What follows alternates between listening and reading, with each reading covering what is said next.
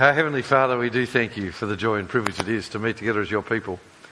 And we pray now as we turn to this part of Scripture that you will help us to learn from it. In particular, we will not walk away from tonight unmoved by your word, but instead help us to be people who listen carefully, seek to change our minds and our actions in response, and then live out what we've learnt. And we pray this in Jesus' name. Amen.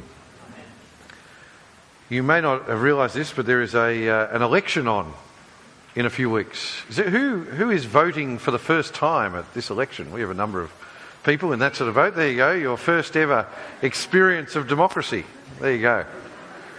Well done. Very good. Who's already a bit bored with the whole election campaign? I was bored before it even began, when they were saying there might be an election. That's when I got bored. But anyway, just in case you're worried, I'm not going to give any suggestions for how you should vote or anything like that. I would never tell you who I vote for or who you should vote for. All I would encourage you to do is don't vote for yourself. That's all I would encourage. As Christians, we shouldn't vote selfishly. Shouldn't just vote about what's best for our hip pocket. We should vote for what is best for others and what is best for our society and all that sort of thing. And I'll leave it with you to work out who you should vote for in those circumstances. But the reason I bring it up is as this election campaign has gone on and as I listen to the 6 o'clock news every night, I get very, very sorry for our politicians. I start to feel really, really sorry for them, for the way people talk about them.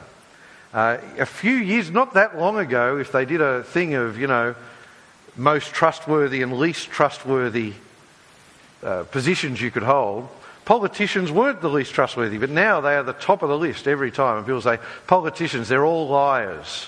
And I feel really, really sorry for them because there's no doubt on many occasions they have lied. I'm not that gullible.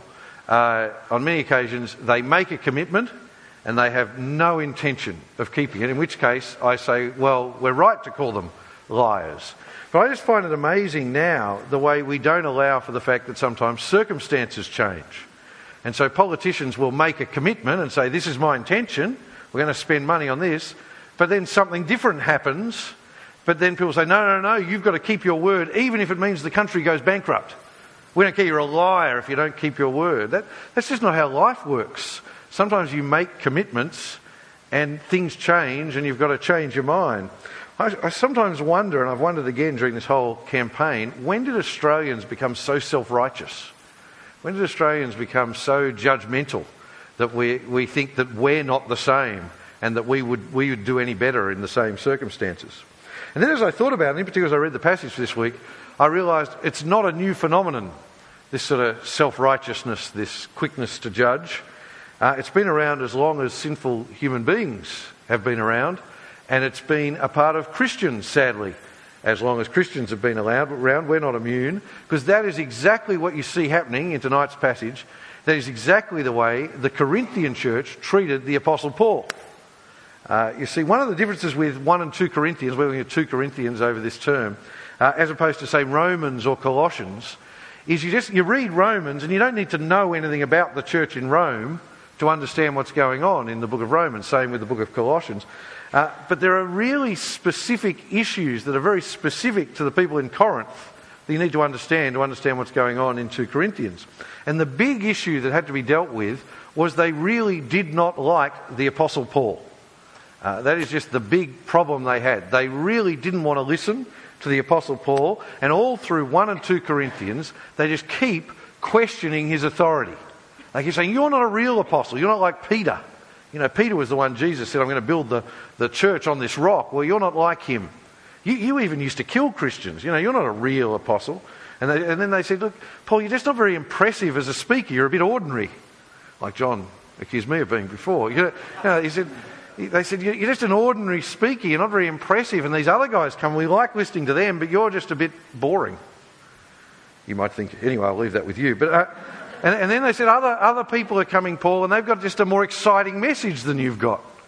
They preach a different message to you, and we prefer their message to the one you keep telling us. But here at this point, their criticism was actually really, really personal. They said, Paul, we don't like you because you're untrustworthy, because you do not keep your word. And so this is Paul's response to their criticism. Now, with that in mind, we might sort of say, well, why do we care about their argument back then? Why do we bother looking at this? This was a fight between them and Paul back 2,000 years ago. Well, the reason is because the Apostle Paul never missed a teaching opportunity. So as he defends himself, which is what he does in this chapter, as he answers their criticism, he also takes the chance to just explain to them some key doctrines, some key principles for understanding the gospel. And that's what we're going to look at tonight. So let's get into it. Open up your Bibles, 2 Corinthians chapter 1. We're going from verse 12. You will really need your Bible open in front of you because it's quite a sort of convoluted little passage at points. So put up your hand now if you missed the first run of Bibles and you need one to look at now. Wake up your hand and I'll just keep going and Eddie will bring you a Bible. So the first thing I want us to think about is what was their criticism. I've already alluded to it. Paul had told them after his last visit, because Paul had planted the church in Corinth and he'd gone back there. After his last visit, he said, look, I'm going to come back very, very quickly. I'm going to come back before I go to Macedonia, which is up in the north. I'm going to come back to you in Corinth and deal with some issues before I go anywhere else. But then he'd had to change his plans for various reasons. So instead of coming straight back, as he'd suggested he would, instead he wrote them another letter. And Troy talked about this last week, how not every letter that Paul wrote ended up in the New Testament. Some of them, and I think like this letter, people might have just taken out the back and burnt. It was such a strong letter, and it was so negative about the Corinthians. So we have 1 and 2 Corinthians, but there was this other letter, Paul calls his sorrowful letter, because he hated writing it. And so he wrote them that letter and said, look, I've got to go up to Macedonia. I'm not coming back right now. And you can piece all this together if you just read the book of Acts and read the letters of Paul. You can work all this sort of stuff out. But for the Corinthians, as soon as Paul said, I'm not coming back, there was no desire at all to find out why. There was no desire, I wonder what's happened to Paul. I wonder if everything's all right. None of that. It was just, you're untrustworthy, we don't like you anymore. And to them, this just confirmed that Paul was not a man of his word. So they said, you're worldly rather than spiritual. You follow worldly wisdom rather than godly wisdom. Now, before we get to Paul's response, I think there is a gentle rebuke for us there. There's a gentle rebuke because Paul had really good reasons to change his plans. If you read the book of Acts, you'll discover he was nearly killed in Ephesus. He was run out of town. So he was running for his life. So you don't sort of say, I'm going to just turn around and head back to Corinth now as you're trying to escape your life. And then God told him, I want you to go to Macedonia. That's a pretty good reason to go to Macedonia instead. It wasn't like Paul just made this decision lightly. It wasn't like he just said, I don't like the Corinthians, I'm not going back there. If they just listened rather than jumped to judgment, they could see that he actually did what was best for them and he did what was best for the gospel. That was what motivated him. But don't we just do that all the time? Maybe I should just talk about me and not you. You might all be perfect in this regard. But we assume we know the facts and then we jump to judgment of other people. We just assume we know everything and then we just judge people and write them off on the basis of our first impressions rather than asking questions and actually looking to show grace and trying to be generous and think the best of people. And then even if our first impressions are proved right, often then we're sort of happy about it. We're happy, yeah, they are just what I thought they were. I always knew that person was untrustworthy. And we take joy in being proven right instead of still showing grace. I always like to think, just imagine if God judged us as quickly as we sometimes judge each other. Just think about that for a moment and then think about being judgmental. There's a place for judgment. There's a place for a challenge, for a rebuke, and Paul is about to do it to these Corinthians. But always be slow to speak and quick to listen. Slow to judge and quick to ask questions. Quick to show grace, slow to form opinions. That's godliness. But that's an aside. Now let's get into the passage. So this passage is Paul's response to that criticism. It's his defence, if you like. So let's look from verse 12. He says, "For this is our confidence. The testimony of our conscience is that we have conducted ourselves in the world, and especially toward you, with God-given sincerity and purity, not by fleshly wisdom, but by God's grace." Now, Paul is answering their criticism. He'll explain himself later. He'll give all the reasons he didn't come. But here, he's actually just making a wonderful statement of principle. And I've got sort of 3 lessons for us to take from this passage. And this is the first, if you're a note taker. He's saying, I will listen to your criticisms, but ultimately what matters is not what you think of me. It's what God thinks of me. That's the first principle, he says. It's not what you think of me that matters. It's what God thinks of me that matters. I judge myself by God's opinion, not by your opinion.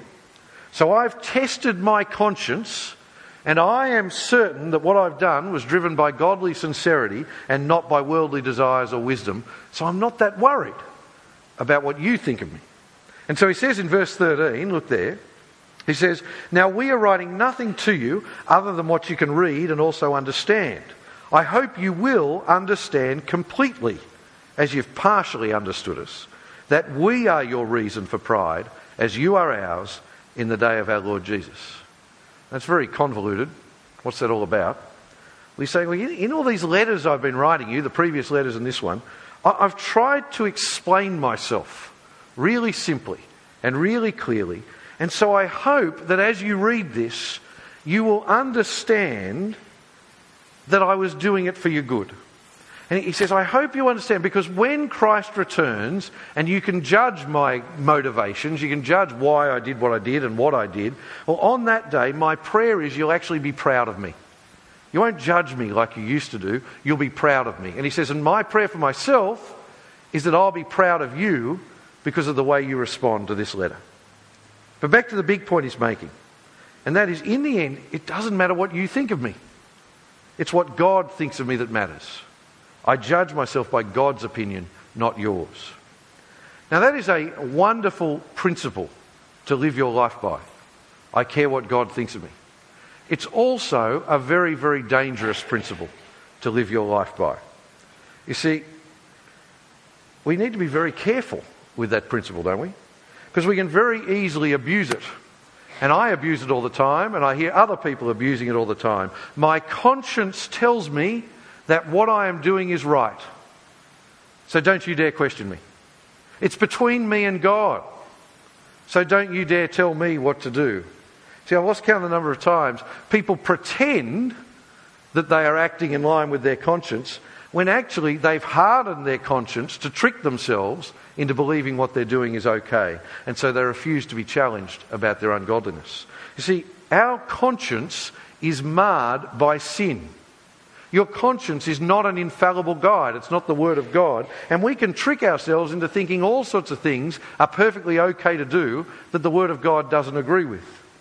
You see, we need to allow God's Word to shape our conscience, to challenge our conscience. We need to listen to godly advice from other people that comes from God's Word, and sometimes hear rebukes. So Paul's point here is not, I'll do whatever I feel like doing and you don't ever have the right to challenge me. That's not his point. It's not, let your conscience be your guide. That's Disney. That's not the gospel. His point is, after you have looked at God's Word, and after you've listened to godly advice, then try to act in line with it.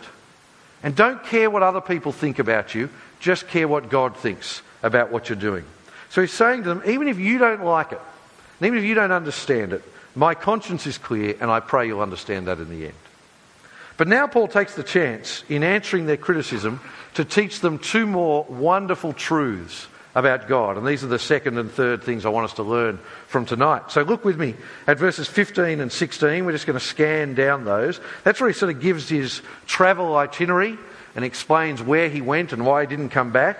But that didn't happen. So then he asked them, verse 17, he says, so when I planned this, was I irresponsible?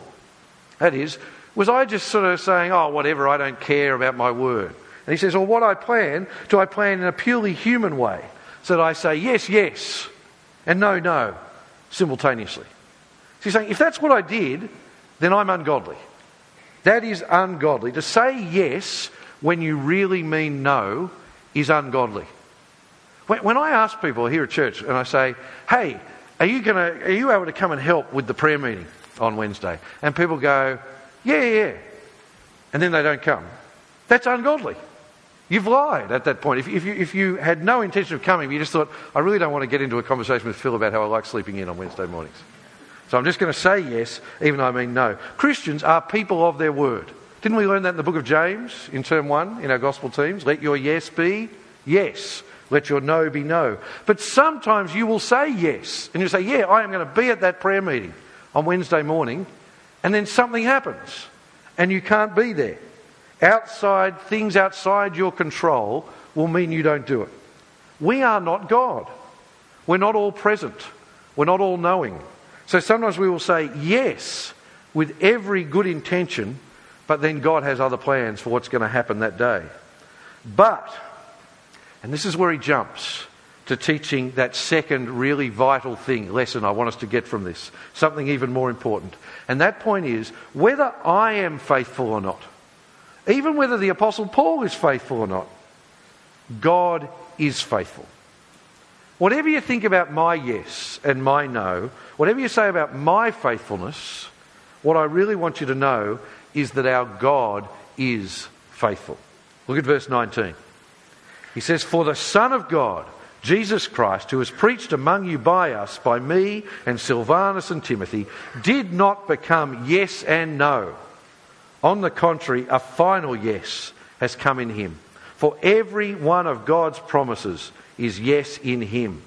Therefore the Amen is also spoken through him by us for God's glory." Now, you might have got lost in all the commas and things there. But what's he saying there? Well, first thing is, he is explaining the whole Old Testament there in that couple of verses. If you're doing the intro to the Bible course, a few people are doing the intro to the Bible course, just learn that off by heart and you will pass the intro to the Bible course. There you go, it's the answer. Because he says the whole Old Testament points forward to Jesus. Do you want to know what the Old Testament's talking about? It's talking about Jesus. And every promise that God has ever made, from Genesis 1 to Malachi 4, the whole Old Testament, every promise God has ever made comes true in Jesus. Jesus is the yes to all God's promises. Jesus is the centre of all God's plans for all of creation, for all of humanity. But he's not just telling us that for academic interest. So you can say, oh, now I can read my Old Testament and I'll understand it. See, he's saying, I want you to know that because it proves to you that God is absolutely faithful. And this is that key point. God is absolutely faithful. He does not change his mind. There's no vacillating with God. In the end, people will let you down. Every person will let you down. Sometimes because they are sinners who lie to you.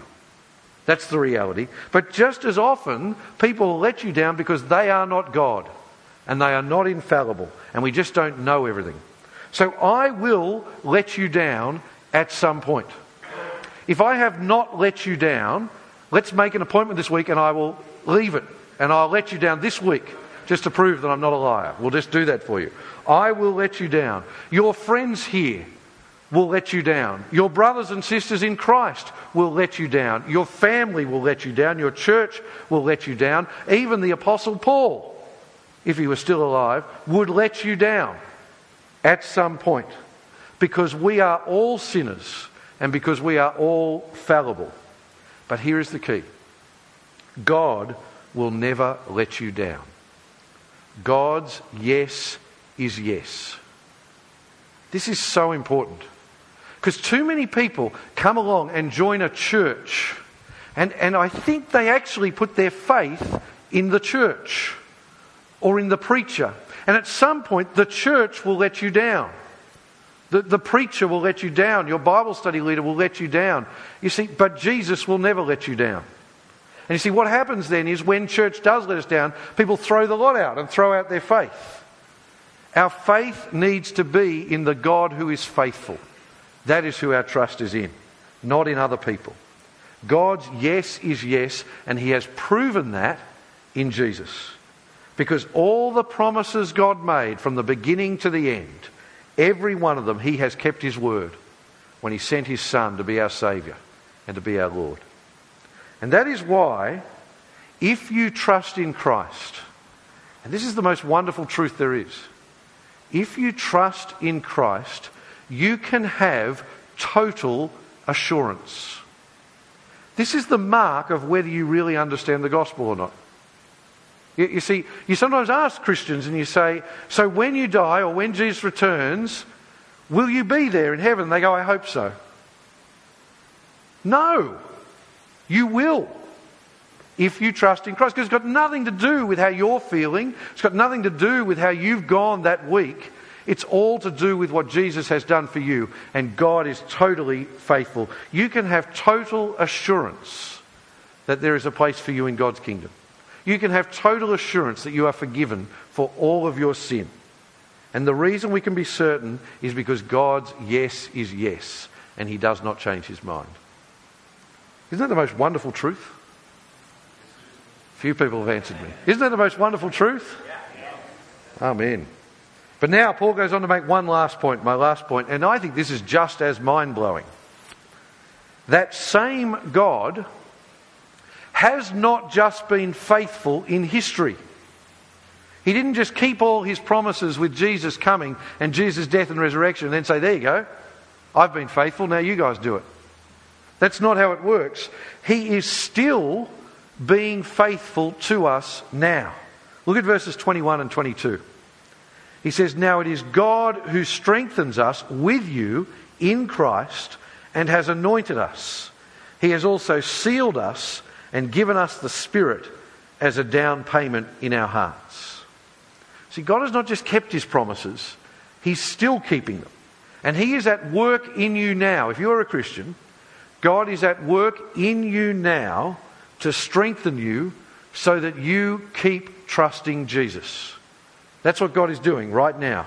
And it says God has put His seal on you. Back in olden days, we still have this in some of our legal sort of things, a wax seal. You got hot wax and you put your insignia in it, your sign. I don't know what you'd come up with, whether you'd be an eagle or a goat or whatever you'd be, whatever your sign, and you'd stamp that on the wax, and then that would go on the piece of paper, and that would say, that is Phil's. He owns that. It's got his wax seal on it. Well, this is saying you have the seal of God on you. So it's not some birthmark that you've got to find on your body. It's not on your forehead. It's not like some stamp on you. That seal, that deposit, is His Holy Spirit. If you have God's Holy Spirit in you, then God has locked you in. He has locked you in. You are His. And He has said, I will keep all my promises to you. But some people worry and say, do I have the Holy Spirit in me? How can I know if I have the Holy Spirit in me? Well, it's very, very simple. Do you believe that Jesus is the Son of God? Please answer these questions in your head. Do you believe He died for your sins? Do you believe He rose from the dead? And have you repented of being the Lord of your own life and turned and said, I want Jesus to be the Lord of my life? And so now do you call God your Father who loves you? If the answer is yes, you have God's Holy Spirit in you. And He is at work in you and He will keep you to the end. That is the most wonderful promise. Now, of course, that's not meant to create a slackness in us now. You're not meant to go home tonight and say, well, I've got the Holy Spirit, so I'll see you in 52 years. And I'll go live however I want. That's not the point. In fact, if you respond like that, it suggests you don't have the Holy Spirit in you. And I would be worried. One of the signs of the Holy Spirit is we grow in love. We grow in godliness and we grow in faithfulness. Now, what He's doing here is He's using this disagreement with them as a chance to remind them of what really matters. And what really matters is God is faithful. And if God is for us, then nothing can take that away from us. And I think that's the final lesson from this passage. See, on the one hand, Paul wants to defend himself. Don't we all want to defend ourselves? When someone says something about you, something wrong or right, what do you want to do? You want to explain why they're wrong. You want to defend yourself. Well, Paul wants that. He wants them to listen to them. He's a human being. He wants them to listen to him. He wants them to realise, you're one of Jesus' apostles. We should do what you say. But for him, in the end, much more than that, he would rather they go on hating him. He would rather they write him off as long as they keep trusting Jesus and following God. Even if they never like him, in the end, what's more important is that they know that God is faithful. Do you know, that is my prayer for our ministry here as well. We want people to like us, don't we? I like it if you like me. I don't want you to not like me. My pride gets tickled when someone says, that was a really helpful sermon. I quite like that. It's nice. It's encouraging. But in the end, what I want for you is not to like me. That came out the wrong way. What I want for you, it's irrelevant what you think of the preacher. It's irrelevant what you think of your Bible study. What matters is, do you know that God is faithful? Will you keep trusting Jesus? That is what matters more than anything else. You see, what you must never forget is that God is faithful. So keep trusting him. That is my prayer for every one of us here. Let's pray. Our Heavenly Father, we thank you for this difficult part of Scripture where we get an insight into the real personality of the Apostle Paul and the conflict he had with this church. But we thank you that it has been kept for us and recorded for us. We thank you for the lesson there is in not being quick to judge. But most of all, we thank you for the lesson in being reminded that God is faithful and that even if people let us down, you will never let us down. Especially we know that in Jesus our Lord. And we pray this in his name. Amen.